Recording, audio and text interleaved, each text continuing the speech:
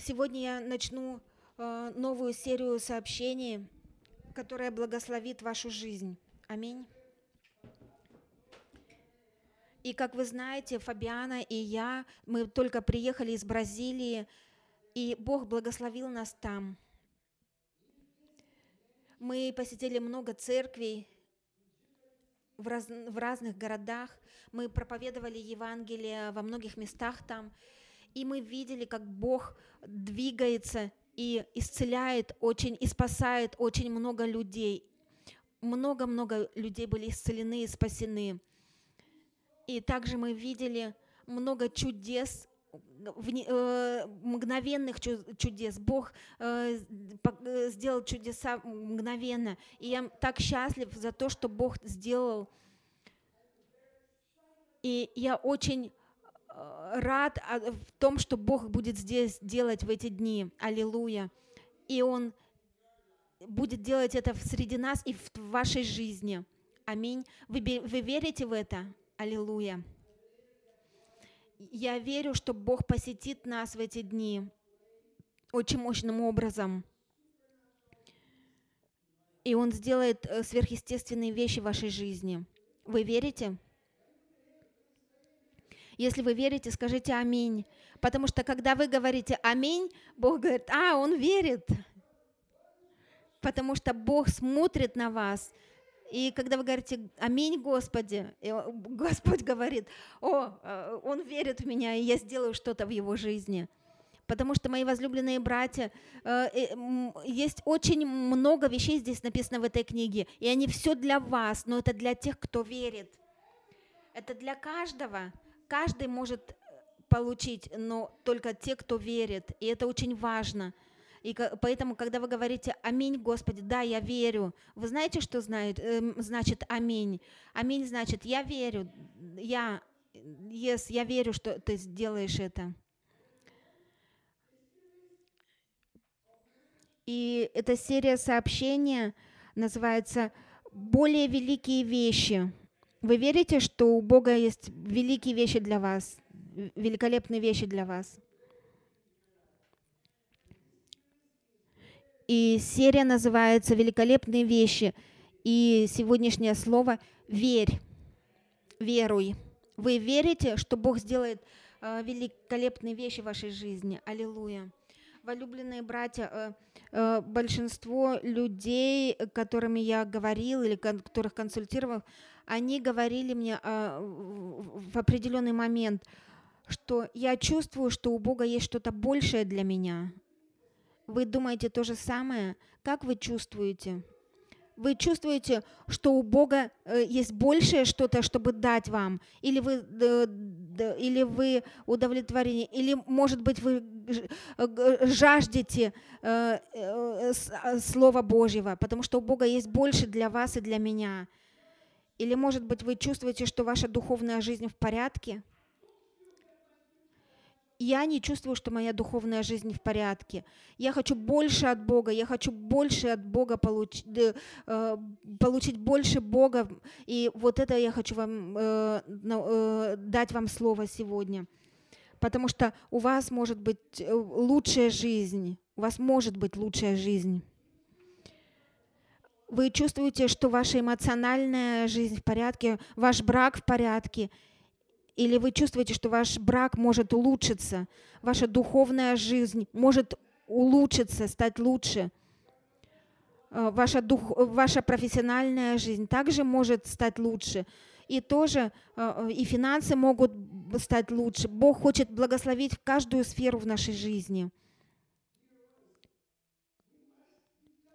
Мы должны быть благодарны всему, за все, что у нас есть.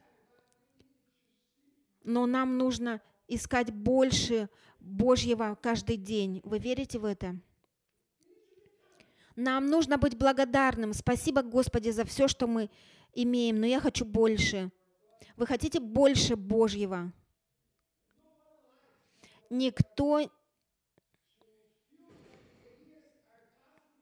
Никому не нравится чувствовать, что годы проходят и ничего не случилось. Никому это не нравится. Это плохое чувство, это ужасно. И я верю, что все из нас, те, которые слушают меня прямо сейчас в этой церкви, те, кто слушают меня по интернету, они хотят чувствовать, что их жизнь в порядке, или что вы жили как могли для Бога, и что ваша жизнь стоит того. И все, что вы сделали, это важно. У каждого из нас есть это в уме. Внутри нашего сердца, в глубине нашего сердца, каждый из нас хочет быть, мы хотим иметь жизнь, которая делает разницу в нашей семье, людям, тем, которых мы любим, и миру. Все из нас. Я хочу иметь жизнь, которая делает разницу в жизни других людей, как вас. И серия этих сообщений будет основана на Слове Божьем. Мы прочитаем сейчас Иоанна 14 глава, 12 стих. И, может быть, 3 или 4 сообщения будет. Оно все будет основано на этом слове. Давайте прочитаем этот стих вместе.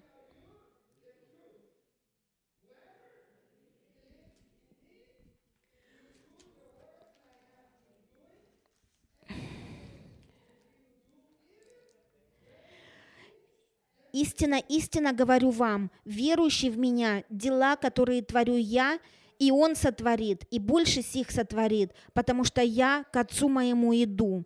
Мы прочитаем снова. Обратите внимание, пожалуйста, на каждое слово, которое вы читаете. «Истинно, истинно говорю вам». Давайте вместе повторим. «Верующий в Меня, дела, которые творю Я, и Он сотворит, и больше сих сотворит, потому что Я к Отцу Моему иду».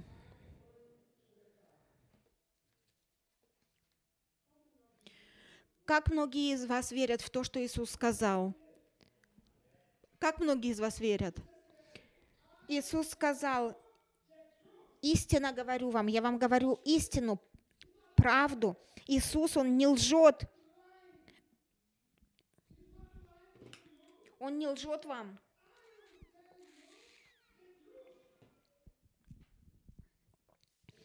Он говорит, что я говорю вам истину.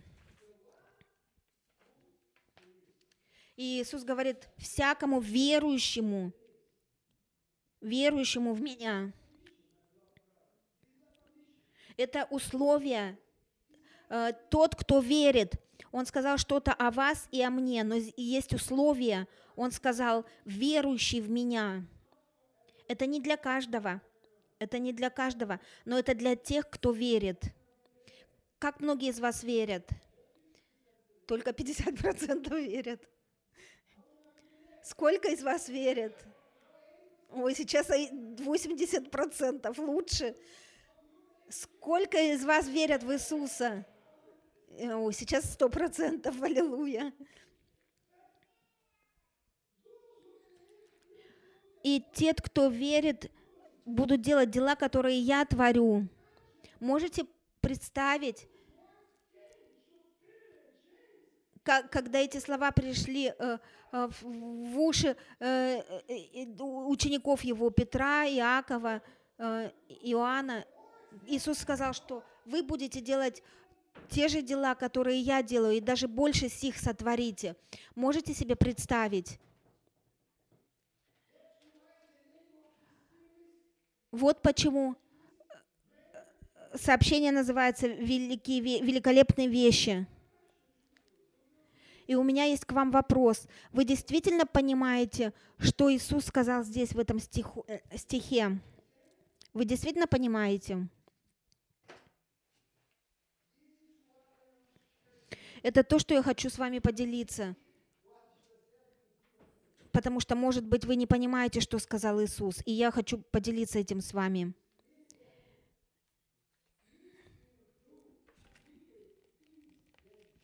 Он сказал, что мы будем творить даже большие дела, чем Он творил. Я вас спрашиваю, действительно ли мы будем делать более великие вещи, чем которые Иисус делал?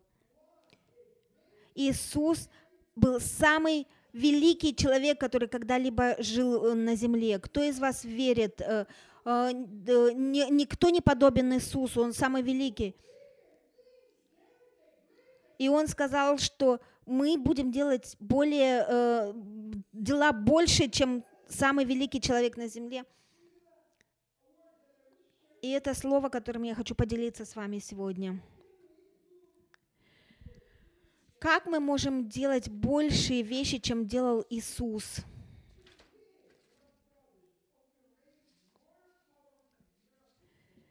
Можем ли мы делать более великие чудеса, чем которые делал Иисус? Можем ли мы сделать более великое влияние, чем человек, который изменил историю человечества? Если честно, я не верю, что то, что Иисус сказал, я не верю. Во все мои года, которые я ходил с Иисусом, и я хожу с Иисусом 38 лет, может быть, это больше лет, чем ваш возраст.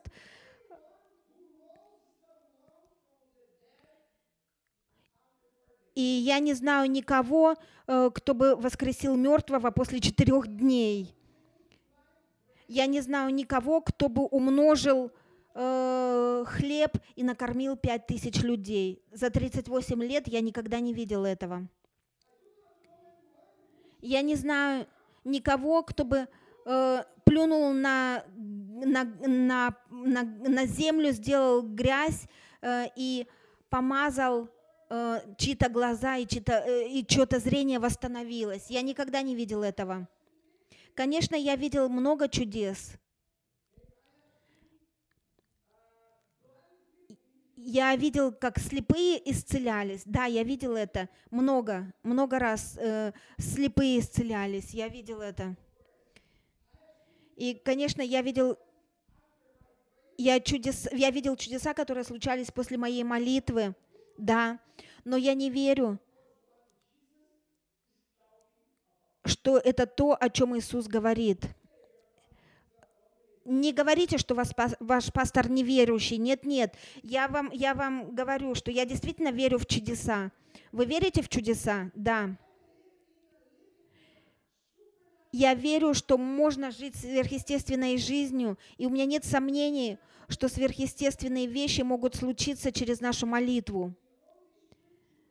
И в этом путешествии в Бразилию я молился за многих людей. И у меня были семинары, служения в разных городах, в разных штатах. И многие люди получали мгновенные чудеса.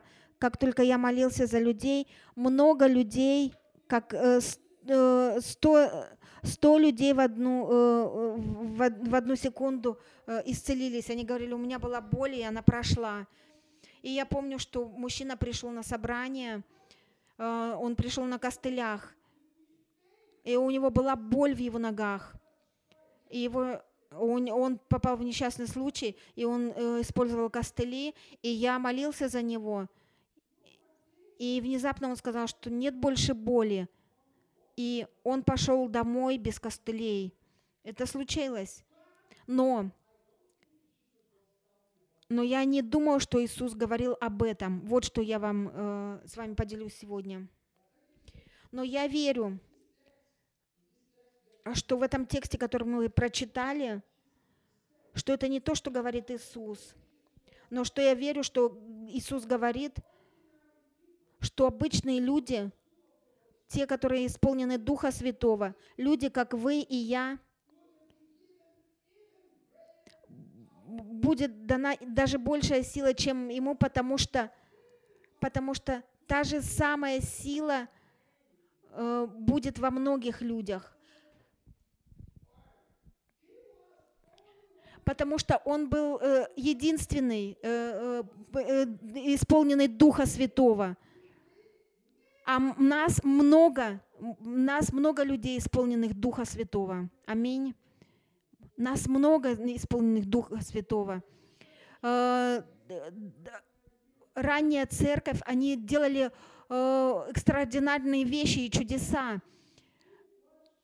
Вещи, которые Иисус все еще хочет сделать через вас и через меня. Можете сказать аминь? Я верю в это. И я верю, что в этом стихе Иисус говорит, в этом стихе Иисус не говорит, что кто-то будет больше, чем Он. Если вы думаете, что вы больше, чем Он, то это не так, потому что никто не может быть больше и никогда не может быть подобным Иисусу. Вы можете сказать аминь? Это чудесная возможность. Никто не подобен Ему. Никто не будет более велик, чем Он. Это вот то, что я действительно верю. Но Он призывает нас быть больше in Him, больше с Ним, в Нем. Он призывает нас быть больше с Ним.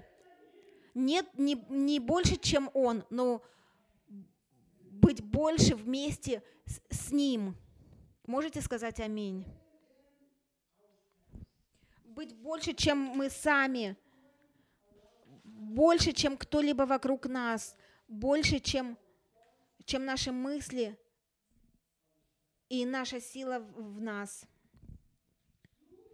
Через Него вы можете, с Ним вы можете. Я хочу прочитать Филиппийцам 4:13, который говорит: «Все могу в укрепляющем меня Христе». Давайте прочитаем вместе. «Все могу в укрепляющем меня Христе». Я могу все делать, потому что Он помогает мне. Он поднимает меня, Он укрепляет меня. Это пункт. Я могу делать это с Ним, через Него, через Его Духа Святого во мне, и в нас, и в вас. Аминь. Провозглашение Иисуса делает большие вещи. Это чувство, которое мы имеем в наших сердцах. Помните, я сказала сначала, что у меня есть желание сердца. Я хочу быть лучшим человеком. Я хочу исполнить божественное призвание. У вас есть это желание?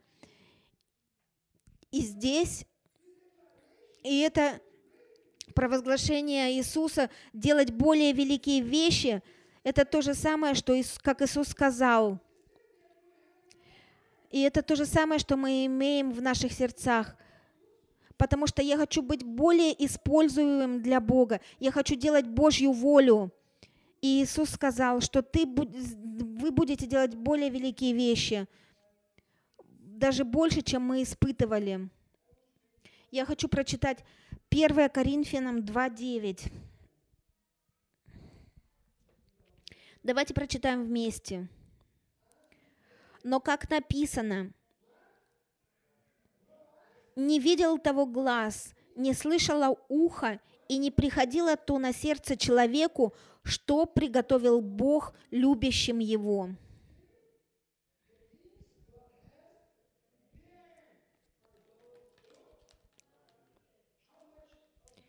Сколько из вас любят Его? Вы любите Его? И у Бога есть великолепные вещи, которые даже глаза не видели, никому не приходило на ум то, что Он приготовил для нас, и уши не слышали, что может быть. Вы верите в это? Но это не для каждого, это только для тех, кто верит. И это условие. Вам нужно верить. И у Бога есть более великолепные вещи для тех, кто любит Его. Аминь. Бог говорит вам, мои братья и сестры, У меня для вас есть более великие вещи. Бог говорит вам, я хочу дать вам больше. У меня для вас лучшие вещи. Вы верите в это? И живя вашу обычную жизнь, живя например, я не хочу жить ординарной жизнью, обычной ординарной жизнью. Я хочу жить планы, которые Бог имеет для меня, и как о вас. Если вы будете жить эту средненькую жизнь, мы заплатим высокую цену в конце. Если вы будете продолжать жить эту средненькую жизнь, так как вы ищете Бога, как вы не молитесь, или как вы читаете эту Библию, все по-средненькому делаете, тогда это будет очень высокая цена для вас в конце. Может быть,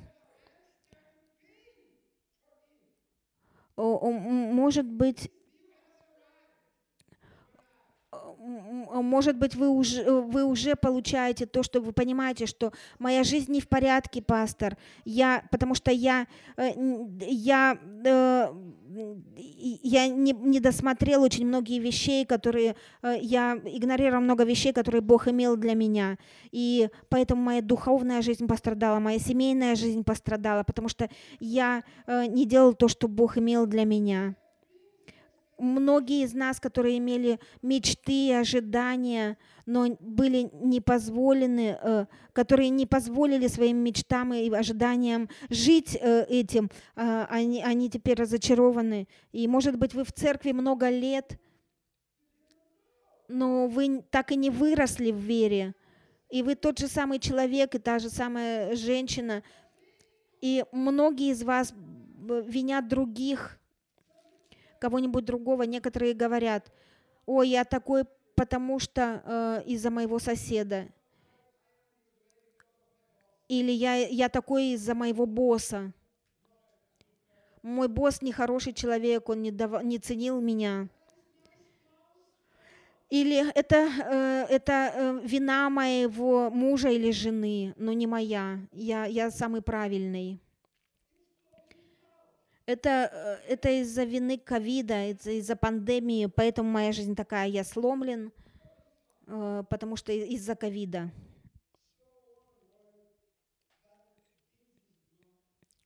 Но это неправда. Вы согласны со мной? Это неправда.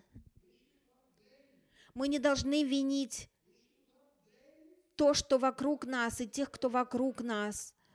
Но мы должны винить то, что внутри нас. Окей? Не вините других, перестаньте винить других. Проблема внутри вас. Все ваши проблемы, которые вы имеете, они внутри вас. И не вините других, пожалуйста. Проблема – это наше невежество, и что нам недостает смирения, мы хотим быть больше, чем другие. Многие атакуют других из-за собственных ошибок и выбора. И мы говорим о братьях и сестрах, но это наша вина. Мы виним наших партнеров, мы виним наших детей, мы виним нашу церковь, наших родителей. Но мы не смотрим, что внутри нас. Мы становимся все тверже, имеем горечь внутри нас. И это горечь из-за потерянных возможностей. Я уверен, что вы сказали в прошлом: Бог будет использовать меня, я буду помогать многим жизням, я сделаю разницу в их жизнях. Но потом вы делали ничего и оставались на том же самом месте. У вас было много вы мечтали о многом, но ничего не сделали с этим отношением. Вы пропустили Божий план, который Бог имел для вас. И я хочу прочитать Псалм 138, 16 и 17 стих. Давайте прочитаем вместе. «Зародыш мой видели очи Твои, в Твоей книге записаны все дни, для меня назначенные, когда ни одного из них еще не было.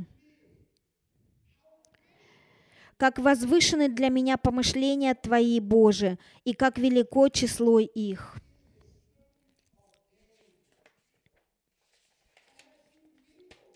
Я видел много людей, которые упустили эти чудесные планы, которые Бог имел для них из-за того, что они не могли решить проблемы, которые были внутри них. У Бога были великолепные планы для вас, но из-за того, что внутри вас это не сработало. Как многие из вас стареют и двигаются ближе к смерти.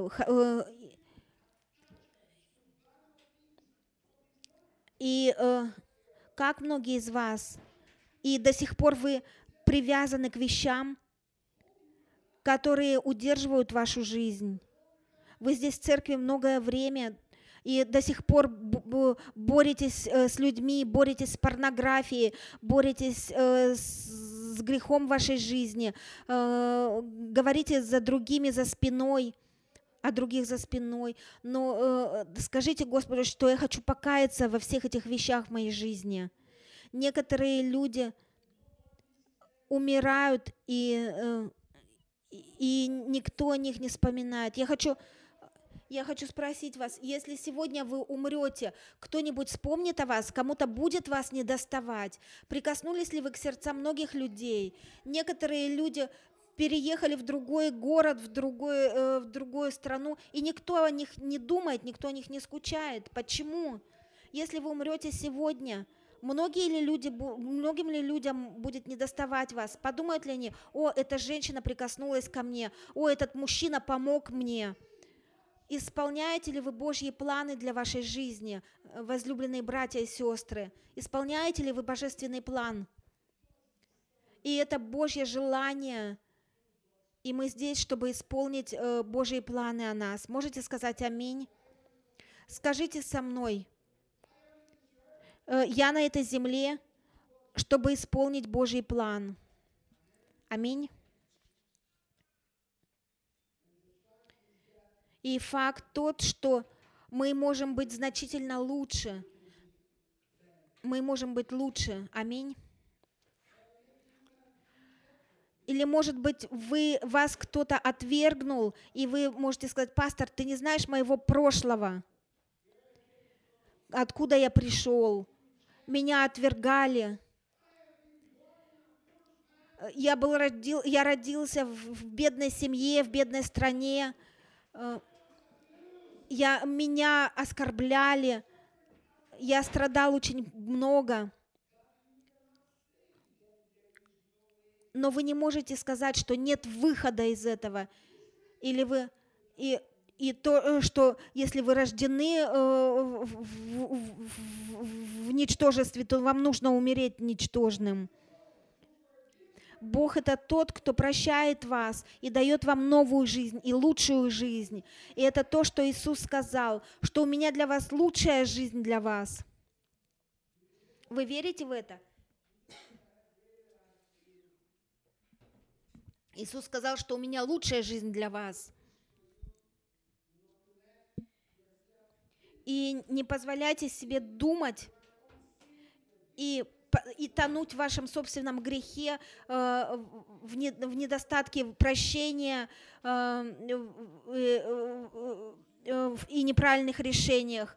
Не держите свое прошлое, не держитесь к своему прошлому, которого предотвращает вас от быть лучшим.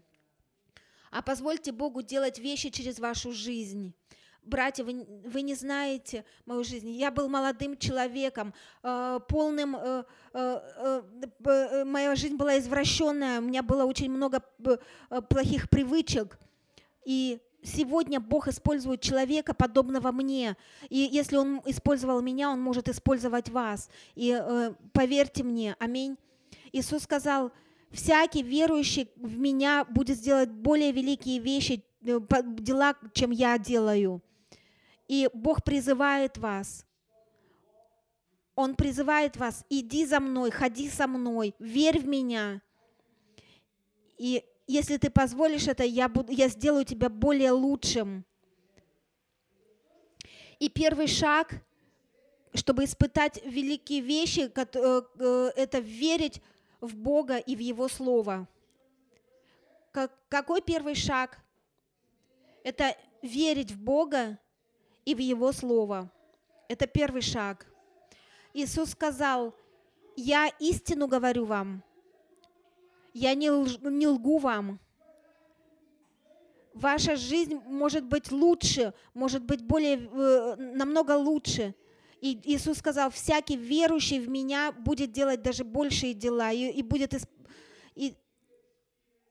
тот, кто уверует в Меня, вы испытаете великолепные вещи. Вы верите в это?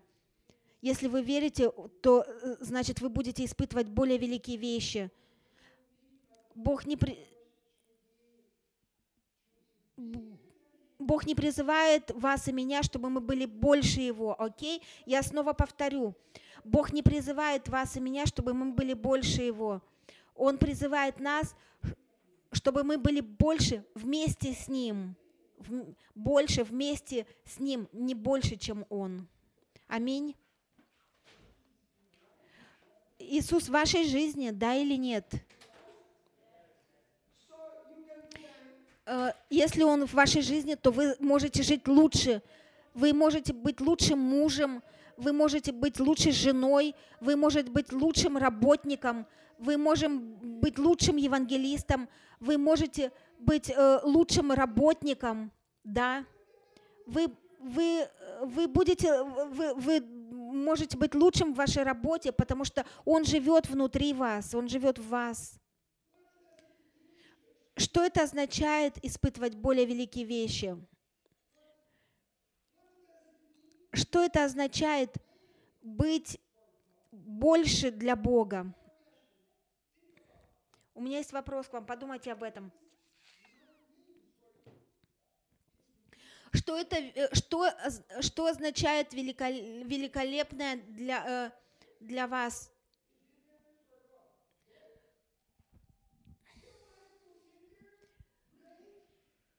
Вы можете думать, что может быть, вы думаете, что ваша проблема велика, или, может быть, долги, которые вам нужно платить, или, может быть, ваша болезнь, она велика, ваша депрессия, ваша тревога велика для вас.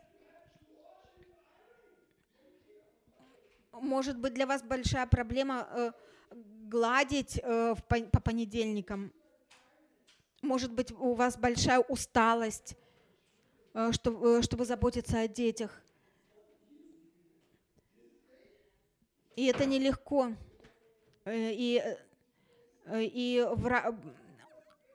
Но что означает жить великолепные вещи для Бога? Что Бог имеет в виду, когда говорит жить лучше и великолепнее? Может быть, Бог вам говорит, вы думаете, что Бог вам говорит стать миссионером в Северной Корее? Или, может быть, великие вещи означают иметь много денег или иметь самую лучшую работу? Я верю, что великое это означает, как мы приходим к Богу и как мы видим жизнь.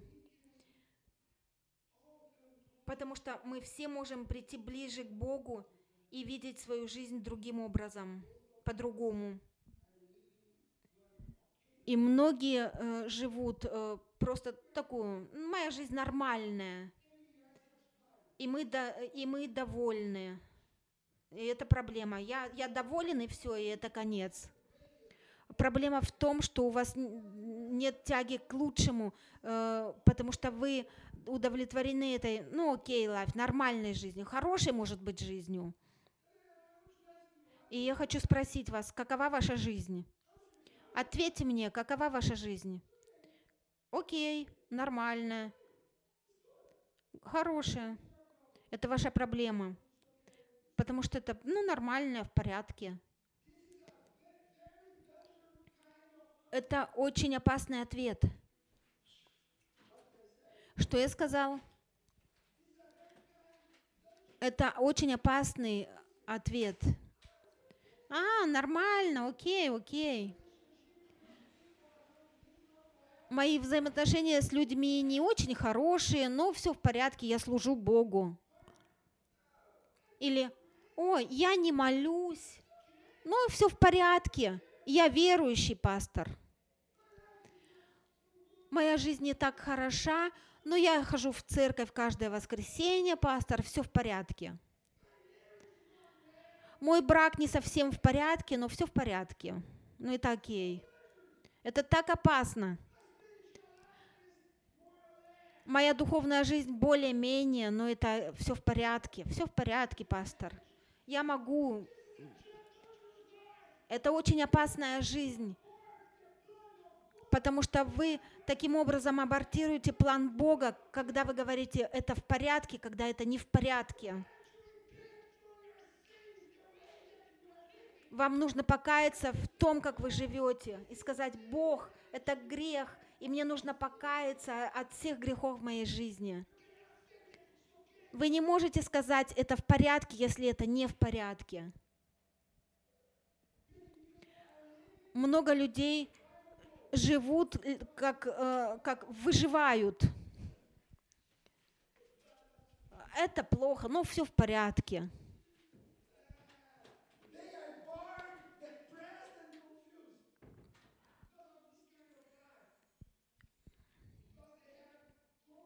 Потому что они приспособились к жизни, которой они живут. И это первый вопрос, который я спросил вас. Какова ваша духовная жизнь? И некоторые сказали: it's okay, пастор. Моя жизнь не в порядке. Я несчастлив с той жизнью, которую я имею сегодня. Вы знаете об этом? Я несчастлив. Почему? Потому что я хочу больше от Бога. Я хочу больше Бога. Я хочу больше Божьего. Я несчастливый. И какова ваша жизнь? Это ваша проблема. Духовная жизнь, брак, все, что... Потому что у Бога есть лучший план для вас, у Бога лучшие вещи для вас. И те, кто верят в эту жизнь и сдаются Господу, каются в их грехах, и тогда ваша жизнь будет изменена. Аминь. Аллилуйя. Вы слышали выражение, что хорошее – это враг, что хорошее – это враг великому, великолепному. Потому что вы думаете: моя жизнь окей. Нет, это не в порядке. It's not okay. Потому что у вас может быть великолепная жизнь. Великая жизнь – это то, что Иисус сказал. У вас может быть лучшая жизнь, великая жизнь. Это только для тех, кто верит. Если вы не верите, вы так и будете жить этой жизнью более-менее. И тогда у нас будет более-менее христиане, более-менее лидеры, более-менее жены, более-менее мужья, непревосходные. И тогда вы счастливы с жизнью, которой вы живете. И я хочу провозгласить вам, что нам нужно покаяться в этом грехе, потому что Библия говорит, нам нужно быть либо горячими, либо холодными, потому что если вы теплые, Господь сказал, что я изолью вас, изрыгу вас из моего рта. Вы знаете это. И это не в порядке. Вам нужно жаждать Бога. Вам глаз того не видел и ухо не слышало, что Бог приготовил для тех, которые любят Его. Если вы любите Господа всем своим сердцем, то вы будете жить, видеть Бога в своей жизни каждый день, будете видеть чудеса каждый день. И вам нужно покаяться. Пожалуйста, встаньте сейчас. Давайте встанем. И это время покаяться в этой жизни. Это, если вы говорите окей, когда нет окей, это грех. И потому что вы теряете возможность жить более лучшей жизнью. Потому что вы нашли зону комфорта в вашей жизни, в браке, и вы упустите то, что у Бога есть для вас. Я здесь, как пророк Божий в вашей жизни, чтобы дать слово для вас, что Бог имеет великие вещи для вас. Вы верите в это? Слава Богу. Вы не можете быть удовлетворены более-менее. Нет, вам нужно сказать: Бог, я жажду Тебя, я голоден по Тебе, я буду искать Тебя, я взыщу Тебя всем сердцем, и я увижу Тебя. Аллилуйя. Закройте ваши глаза, пожалуйста. И начните молиться прямо сейчас. Начните молиться. О, Господи! Господи!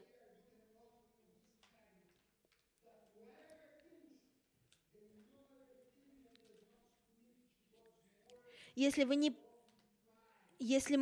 подчиняемся Божьему Слову, то мы ходим в гордости, и мы упадем в конце концов.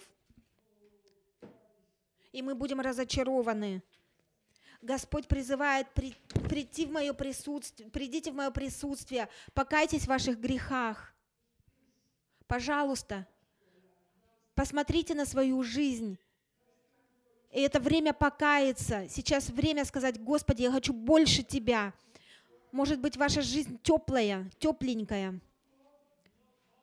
Не холодная и не горячая, но тепленькая. Вам нужно сказать: Господи, мне надо больше Тебя. Я не удовлетворен. И мне нужно принять решение в жизни. Я буду следовать за Тобой. Я буду искать Тебя. Может быть, вы не ходите на собрания. Может быть, вы не ходите на домашние собрания. Может быть, вы просто воскресное служение человек. И тогда вам нужно сказать: Господи, я буду искать Тебя всем моим сердцем. Молиться на языках. Слава Богу. Слава Иисусу Христу. Я повторяю то, что Иисус сказал. Верующий в Меня, дела, которые делаю я, еще большее сотворит. Потому что я иду к Отцу.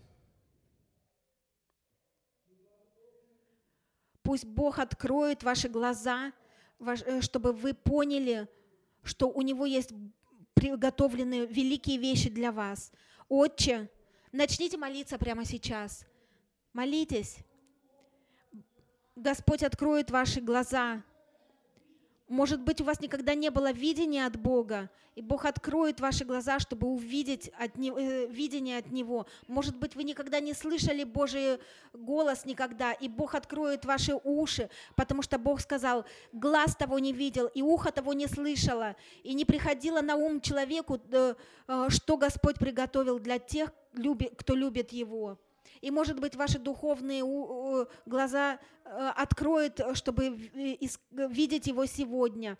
Может быть, Господь откроет ваши глаза, что вы увидите, что вы согрешили,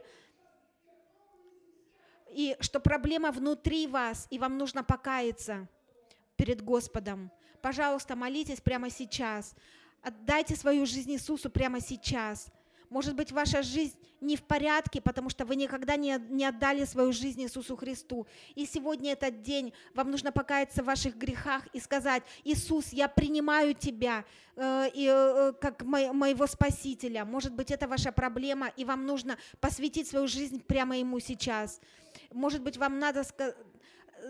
Может, вы говорите: Иисус, я никогда не отдавал свою жизнь Тебе, а сегодня я услышал Твой голос, и я отдаю свою жизнь Тебе. И если это важно, пожалуйста, молитесь за мной и повторяйте за мной. Иисус Христос, я отдаю свою жизнь Тебе. Моя жизнь принадлежит Тебе. Я принимаю Тебя. Прости мои грехи. Прости мои грехи.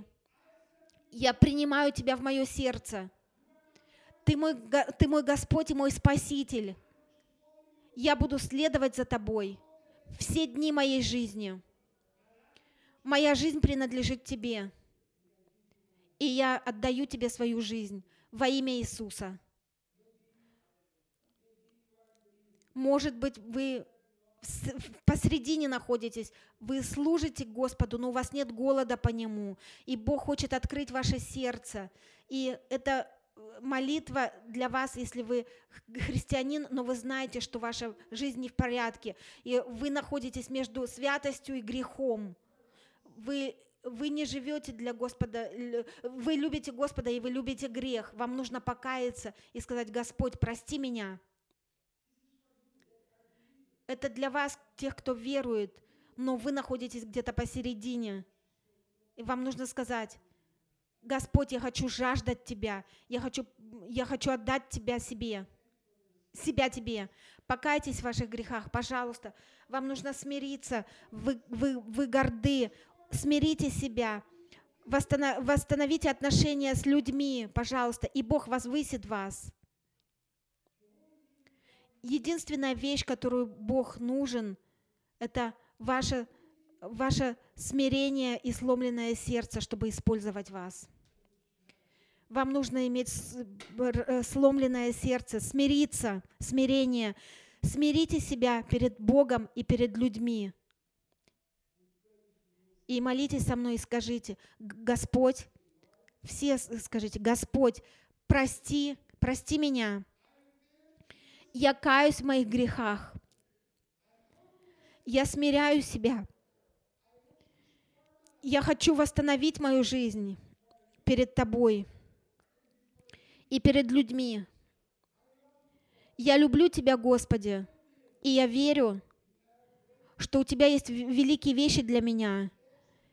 Сегодня я отдаю себя Тебе, и я буду следовать за Тобой. Я буду служить Тебе верно. Во имя Иисуса я молюсь. Аминь и аминь.